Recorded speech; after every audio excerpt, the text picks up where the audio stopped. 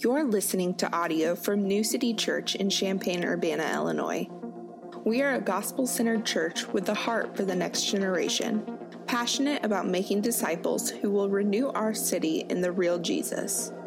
For more information about New City, please visit our website at www.mynewcity.church. New City, good morning. Oh my goodness. It is so good to see your faces again. I was restless, couldn't sleep last night, was just excited to get up and be together again. The Lord has given us a great privilege in being together. I hope the last 2 weeks were good for you. Got some time with family, I hope, or we're viewing online. The last 2 weeks have been good for us. They've been eventful. The Volkenings with baby number 2 on the way officially joined Team Minivan, so y'all can pray for us. It is a sport. It is a sport model, so if you want to race after this, we can talk after the service. But anyway, friends, I am so grateful to open the Bible with you. We're going to be continuing in the book of Isaiah. Isaiah chapter 9 this morning is where we'll be. And once you turn to chapter 9, as you're able, will you stand in reverence for the reading of God's word this morning? We're going to read verses 1 through 7 together today. But there will be no gloom for her who was in anguish. In the former time, he brought into contempt the land of Zebulun and the land of Naphtali. But in the latter time, he has made glorious the way of the sea, the land beyond the Jordan, Galilee of the nations. The people who walked in darkness have seen a great light. And those who dwelt in a land of deep darkness, on them light has shone. You have multiplied the nation. You have increased its joy. They rejoice before you as with joy at the harvest, as they are glad when they divide the spoil, for the yoke of his burden and the staff of his shoulder and the rod of his oppressor you have broken, as on the day of Midian. For every boot of the tramping warrior in battle tumult and every garment rolled in blood will be burned as fuel for the fire. For to us a child is born, to us a son is given, and the government shall be upon his shoulder. And his name shall be called Wonderful Counselor, Mighty God, Everlasting Father, Prince of Peace. Of the increase of his government and of peace there will be no end on the throne of David and over his kingdom, to establish it and to uphold it with justice and with righteousness from this time forth and forevermore. The zeal of the Lord of hosts will do this. This is God's word. You can have a seat this morning. We are spending our first Christmas season as a church in the book of Isaiah for really one intentional reason. Isaiah is the source material for the New Testament. If Isaiah asked the question, Jesus, our Lord, supplied the answer. The people of God were wrestling through how in the world are we going to get saved from us? And the book of Isaiah is the beginning of God's response to that question. And what comes into fuzzy view in the book of Isaiah comes into crystal clarity in the person and work of Jesus, our King, born into this world. And so here we land in Isaiah chapter 9, getting a glimpse of this child born into the world who is going to change everything. For some reason, at Christmas time, I always want to pull out The Lion, the Witch, and the Wardrobe. Anybody else? It's a great book. Nella's read that book, I bet. It's this amazing story from the Chronicles of Narnia. I'm sure you're familiar with it, but it just feels real Christmassy, right? There's a lot of snow going on, but there's this line in there that always kind of captures a little bit of what I feel around Christmas time. It kind of captures that same heartbeat of the hymn, I Heard the Bell on Christmas Day, that we just sung. They say it's in Narnia, under the rule of an evil queen, it is always winter, but it's never what? It's never Christmas. Doesn't that feel a little bit like 2020, my friends? a year of always winter, never Christmas. You caught those words in the passage, gloom and anguish, right? Injustice. We've experienced some degree of all of those things over the last year together. And all the while, I don't want to discount, it's been lined with some joys too, right? It's forced us into a place where we have to actually look at what's going on inside of ourselves for a minute. So maybe this is a moment where the Lord is priming the pump for people to see and treasure Jesus in a way that they haven't in who knows how long. Friends, the incarnation meets us in that world. A world of gloom and anguish. Christ coming into this world is the assurance that a king and a baby king, isn't that poetic and beautiful that God did that? A baby king would come and win back the Father's lost treasure. It's a guarantee. Mike Cosper talks about what happens in this miracle of God coming into the world. I love this language. He said, the disenchanted world, the one that's capacity to show people God's glory, has been stained and marred. But guess what? That world has been re-enchanted by the coming King. Like when Jesus shows up and he begins to do miracles, you know what Jesus isn't doing? He's not actually interrupting the natural order. He's actually setting the natural order right. He is giving us a glimpse of the world that should be, the world that has been broken and stolen by sin. Isaiah chapter 9 shouts to us what this world re-enchanted by our King looks like. Here's the main point today. If you're a note taker, this is it. It's real simple. God with us re-enchants the broken and rebellious world. Man, I hope that sounds like hope to you today. Where you are aware that this world is broken, that's exactly where Jesus steps in, as big and as beautiful as he is. Let's see what this world re-enchanted looks like. Isaiah is going to show us. Will you look back at verse 1? It says, but there will be no gloom for her who is in anguish. In the former time, he brought into contempt the land of Zebulun and Naphtali, but in the latter time he has made glorious the way of the sea, the land beyond the Jordan, Galilee of the nations. Do you remember the last time you experienced anguish? It's a strong word, isn't it? It's serious pain. I experienced a little taste of anguish over the last 2 weeks. I was finishing putting up my Christmas lights, and I have an adjustable ladder that is only marginally smarter than I am.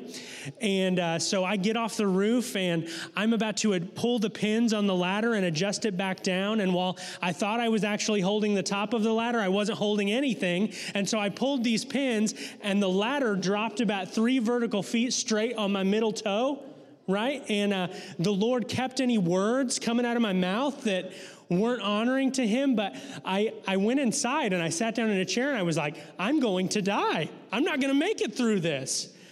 And I found myself, especially as my wife's about to have a baby, I found myself going, okay, this feels like a 10, but I'm comparing it to childbirth in my head, and I'm looking at Aaron, I'm like, I finally get it. I finally get it, right? It's probably nothing compared to that. Anguish is this deep sense of pain that overwhelms our senses, and it causes us to go, if somebody doesn't show up and rescue me, I'm not going to make it. The people of God were in deep anguish in this moment we're looking in on. Friend, we experience anguish. Anguish is our reality, but Jesus coming into this world turns that reality on its head. What did he say? There will be no gloom for her who was in anguish. You see, the anguish of the people of God was a mess of their own making. I mean, God didn't sweep it under the rug. Somebody had to be held responsible for the mess that was made. Did you notice in verse 1 it says, he brought into contempt. In other words, he brought them into responsibility for their sin. He called them to account. And friends, the words matter right here. Sin wasn't just a thing on their to-do list that needed taken care of. They were in it, in contempt.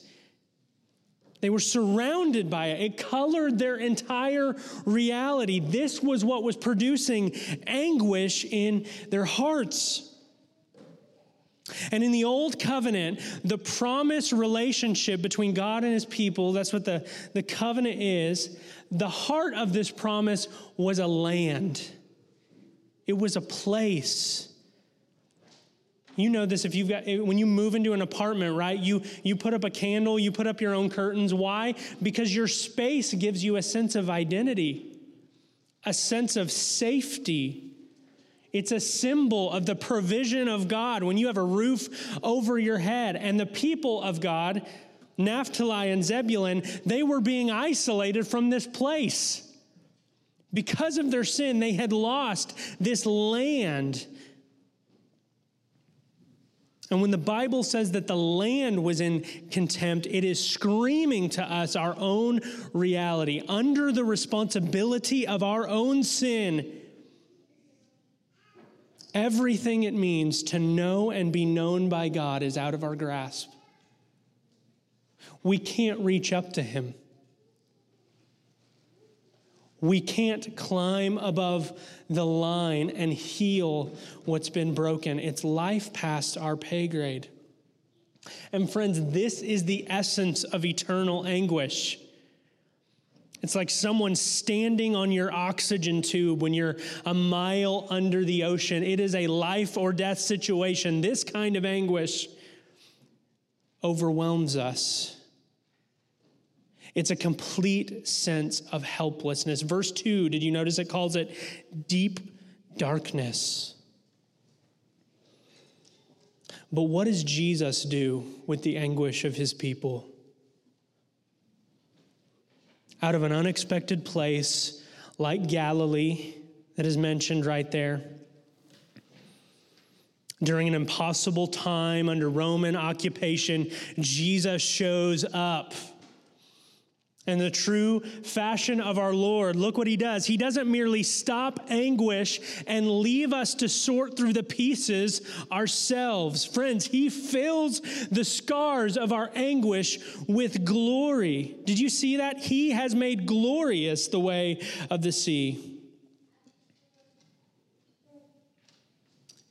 That phrase, he has made glorious the way of the sea, isn't just geography. It's relational. The place so destroyed by sin that it would have been considered a complete lost cause, right there, the risen Christ steps in and shines light and healing. Friends, most of the time, we reject the healing work of God with us and settle for numbing the deep sense that things are dangerously out of whack. How do we do it? It gets pretty obvious this time of year, right? We work on our Amazon list. Not morally bad, but right, when you're 3 hours deep and it's 1 a.m. and you're still looking for this random thing that's just going to finally fix you. We construct a future life in our minds and distract ourselves by pursuing it. Like, man, if I just get to this place, if I just do this thing, I'll finally be filled. We refuse to lean toward Jesus in our doubts, our fears, and our questions, and we begin to lean away. And when we do that, our wounds never heal. Our sins never die. We stay stuck. We stay, as the text says, in them. Can I tell you about my friend Jesus this morning, New City? At the height of your and my disinterest. At the peak of our rebellion, at the darkest point of reality, the Son of God is born of a virgin in a less than ideal circumstance to heal your heart and life. He comes with a light that no thing of this world could generate. He shines it with compassion and determination into your reality, and he fills it with a glory, a deep sense of, man, no one but God could have put these pieces back together. Here's the question for us in the middle of our anguish this morning. Will we stop numbing our anguish long enough that the healing touch of Jesus can break through? Friend, what sin in you is keeping you in the dark that you need to let Jesus light up? What wound caused by the sin around you needs the healing touch of Jesus to fill it with glory? Are you aware of that thing right now? Give it to him. God with us heals our anguish, but that's not all it does. Here's point number 2. God with us increases joy. Increases joy. A couple of weeks ago, one of our favorite artists, Ben Rector, released a Christmas album. Anybody heard that? It's good. You should. That's a shameless plug, I guess. Yeah, go listen to that Christmas album. But the opening track is called the Thanksgiving Song. And here's the thing about my son Bennett and the Thanksgiving Song. He can listen to the song on repeat from the moment he wakes up until the moment he goes to sleep, and then a little bit extra. It's unbelievable to me, right? It's a good song, hear me, but when we get into playing it, it ruined my Spotify Wrapped this year because it was like, hey, you played the Thanksgiving song 4,700 times. You must really like this song. I'm like, no, that was my kid. He needs his own, get your own Spotify account, man. He wants to hear it over and over and over. But for me, even though the song is incredible, it gets less and less and less enjoyable every time I hear it. Life is marked by the law of diminishing returns. But the re-enchanted world of our King is marked by the opposite. Look at verse 3. It says, you have multiplied the nation. You have increased its joy. They rejoice before you as with joy at the harvest, as they are glad when they divide the spoil. What used to be an exclusive club, a single nation of people, is now, in Jesus Christ, the most inclusive, exclusive club there is. In other words, anyone who comes to the end of dealing with their own anguish, anyone who admits their complete need, can share in the joy of Jesus. Why? Because God has multiplied the nation. You notice that? It didn't say we multiplied the nation. It said you, God, have multiplied the nation. He has made room for all who will come. And maybe this morning you're wrestling through and you're going, man, what would it be like if I came? How can I be sure that Jesus is offering anything different than what I have going on myself? He, right here in this verse, gives us a glimpse of life under his care. You have increased its joy. You see, God has elevated not only the amount of joy his people are given, he re-enchants their ability to receive that joy. You know this. You get the things that you want, and what happens? They're just okay. The thing you saved for, the thing you planned for, the thing that you saved up all of your AR points for. You get it, and it's just okay. But Jesus is forever increasing the capacity of his people to receive his great joy. He gives us examples of that joy. Did you catch that in the text? He says, like harvest, right? With the joy at harvest. What is harvest? It it's a sense of safety, right? When the crops come in, we know we're going to make it for another winter. It's security. It's evidence of the care and commitment of God. It says, this one might be missed on us sometimes, as they are glad when they divide the spoil. Prophet Kenny Rogers explains this to us, right? You never count your money when you're sitting at the table. There will be time enough for counting when the deal is done, right?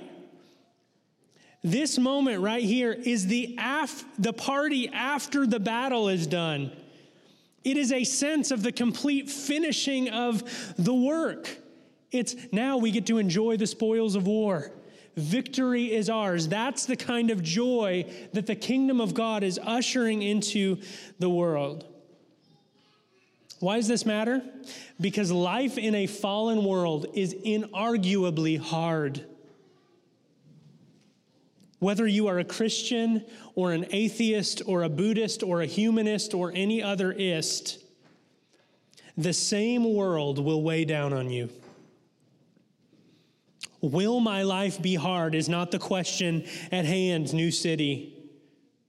The question at hand is, will I have a genuine source of unending joy outside of myself, nourishing my soul while my life is hard? That's the question. This kind of joy hits the Christian on two levels. First, we take the coming of Jesus into this world as the guarantee that he will come again, that he's going to make everything right. We have a sense of hope that brings us joy. And second, we experience a supernatural infusing of surprising joy. If you know the Lord, I mean, haven't you experienced this? Moments that you shouldn't have had joy in your heart, that it just showed up? That it just came into focus when loss hits? There's something in you that goes, hey, I have confidence that the story isn't over, that the Lord is going to get the last word in this. When shame lingers, all of a sudden I am no longer defined by my past, but rather by Jesus' good future. When sorrow clouds in, I feel the weightiness of God's love there with me. You see, the increase of joy in the kingdom, it does not mean your life will be easy, but Jesus is coming into this world, guarantees that the joy curve will be forever trending up for the Christian.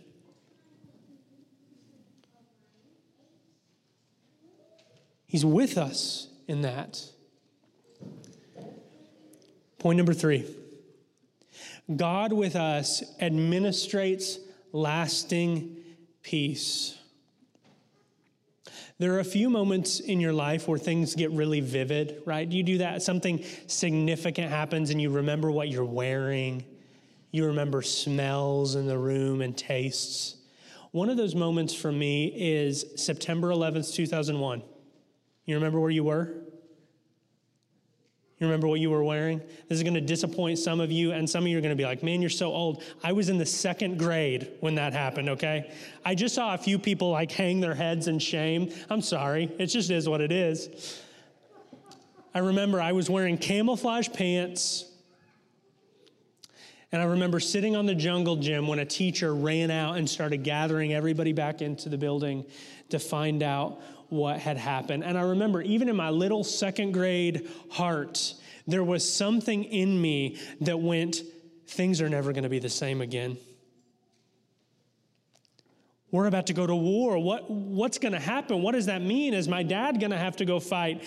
What's going on? There is a longing in our hearts for peace, a longing to see things made right. Verse 4 tells us, for the yoke of his burden and the staff of his shoulder, the rod of his oppressor, you have broken as on the day of Midian. Think about the people that this was originally written to for a moment with me. They had experienced 400 years of captivity in Egypt. They were likely, at the moments they're reading this for the first time, in exile from their homeland, meaning they were taken and driven out to another place by armies. They were consistently mistreated, bullied, and pushed around by the great powers of the ancient world. Now imagine that being your story for a moment with me. Imagine that being your story. And when God shows up and speaks a word like this, that finally the strength of your oppressor is going to be broken, and that you're finally going to be free, can you imagine what that puts in your heart? Can you imagine the weight that you would finally begin to see the wounds of shackles around your wrists and ankles disappear? That you might finally experience a real and lasting peace. You see, most of us have not in our lives experienced this kind of exile or this kind of enslavement. I think our black brothers and sisters have a unique perspective on this because they experience literal physical slavery, and so they can relate to this story of the people of God here. All of us, regardless of our story, we can relate to the longing for peace. Wartime inevitably puts everyone on edge, and rightfully so, right? We're trying to figure out, how do we survive? How do we get through this? But you know what peacetime generates? It's one of the most profound scenes of Band of Brothers to me, the HBO series. At the end, during peacetime, they're in Sweden, and this general that you've seen going after it the whole time, he just takes a swim. And for some reason, that just wakes something up in my heart.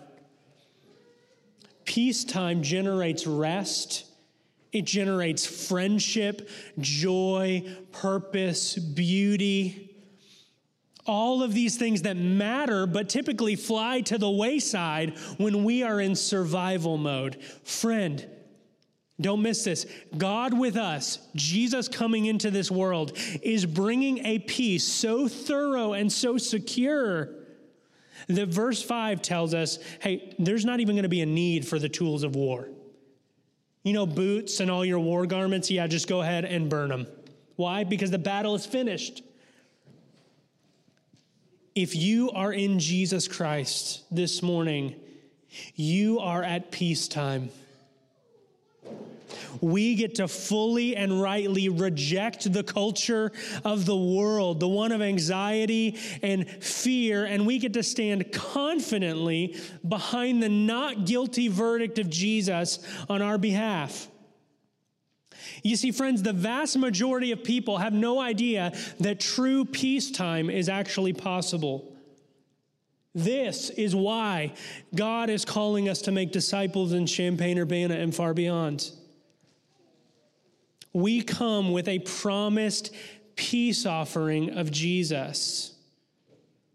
Make no mistake, he will come again as judge and as king. But right now, he is patient in his anger and wait so that many might come to know the saving power of his gospel.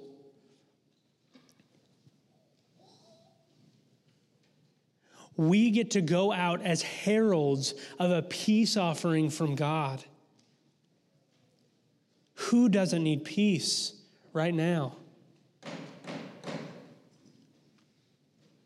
Point number 4, and I'm almost done.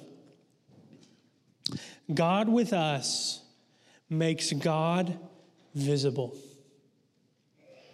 Makes him visible. Look at verse 6. It says, For to us a child is born, to us a son is given, and the government shall be upon his shoulder. And his name shall be called Wonderful Counselor, Mighty God, Everlasting Father, Prince of Peace. Of the increase of his government and of peace there will be no end, and on the throne of David and over his kingdom, to establish it and to uphold it with justice and with righteousness. From this time forth and forevermore, the zeal of the Lord of hosts will do this. I love that. The zeal of the Lord of hosts. Friends, God did not choose to re-enchant this world as a force or as a mere idea, but through a human baby. Will you let that sink in on you for a moment? Jesus, the eternal Son, who had forever been in lockstep with his Father, stepped out of heaven and became a person. The same one who dreamed up the human body would put one on himself. The one who is holding the world together on his shoulders, through the government, the administration of the universe resting on his shoulders, willingly subjected himself to being held and nursed by his mother. The one who thought up maleness and femaleness would let his voice crack its way through puberty. And this God-man would show us what the rule and reign of God being restored in this world would look like. And you know how he does it? With his name. Did you catch his name right there? Wonderful Counselor. A wonderful counselor understands life in its truest sense. And he is so wonderful that he doesn't sell his secrets on an online masterclass or an audiobook. You know what he does? He gives us himself. Mighty God, wherever he is, the might, the power, and the authority of God exists. And guess what he did? He put that stamp of authority on his people. That's why, friends, we are so passionate about planting a healthy gospel-saturated church, because wherever that exists, you know what happens? Darkness gets pushed back by the authority of Jesus' kingdom breaking into this world. Everlasting Father? Is Father not a loaded term in this room? For some of us, we have such broken relationships with our fathers. For others of us, we get this sense of warmth and overwhelming joy when we think of our fathers. You have an everlasting Father in God. If you are his, guess what? He is yours forever. And not just as a ruler or as a sovereign or as a king. Don't miss me. He is all of those things, but he is all of those things as Father. That is fundamental to his nature. A Father who loves, who protects, who disciplines, who shapes, who initiates you into the calling he has on your life. You have a better Father. And finally, Prince of Peace. You know what a prince does? He rules. He makes peace rule in the hearts of his people. Can you hear your ruler Jesus today saying, peace, peace to you? That's what his re-enchanted world looks like. Many of us right now, we struggle to see God in all of this mess that has been 2020. The end of the year inevitably kind of forces us to begin to reflect and think. Friend, can I tell you, as you're reflecting and thinking back on a dumpster fire of a year, will you look at Jesus with me? Your wonderful counselor, your mighty God, your everlasting Father, your Prince of Peace is reshaping the world into exactly what it was meant to be. Patiently, kindly, but with strength and determination. He will finish what he has started. And he's doing it through a baby king.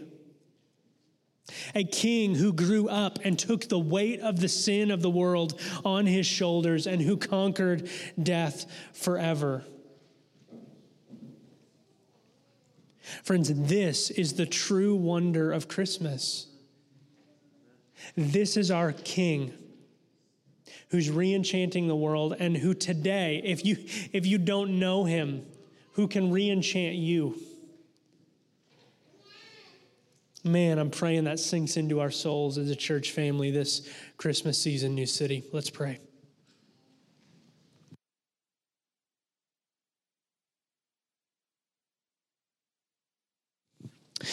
It's too wonderful a thing. It's the thing that's too good to be true that's true. And Lord, we receive it with faith this morning. Some of us are struggling in our very present and real anguish. Some of us are in desperate need of peace as we're feeling the anxiety of what's going to happen in this world. Some of us need to see God visibly where he is. And so Jesus, through Christmas this season, will you make yourself known to us? Will you show us the million ways you are currently re-enchanting this world to give us hope and trust that you are, as Philippians 1:6 says, you are going to finish what you have started. You will bring to completion at the day of Christ Jesus what you have began in us. We pray all these things in Jesus. Amen. I love you, New City.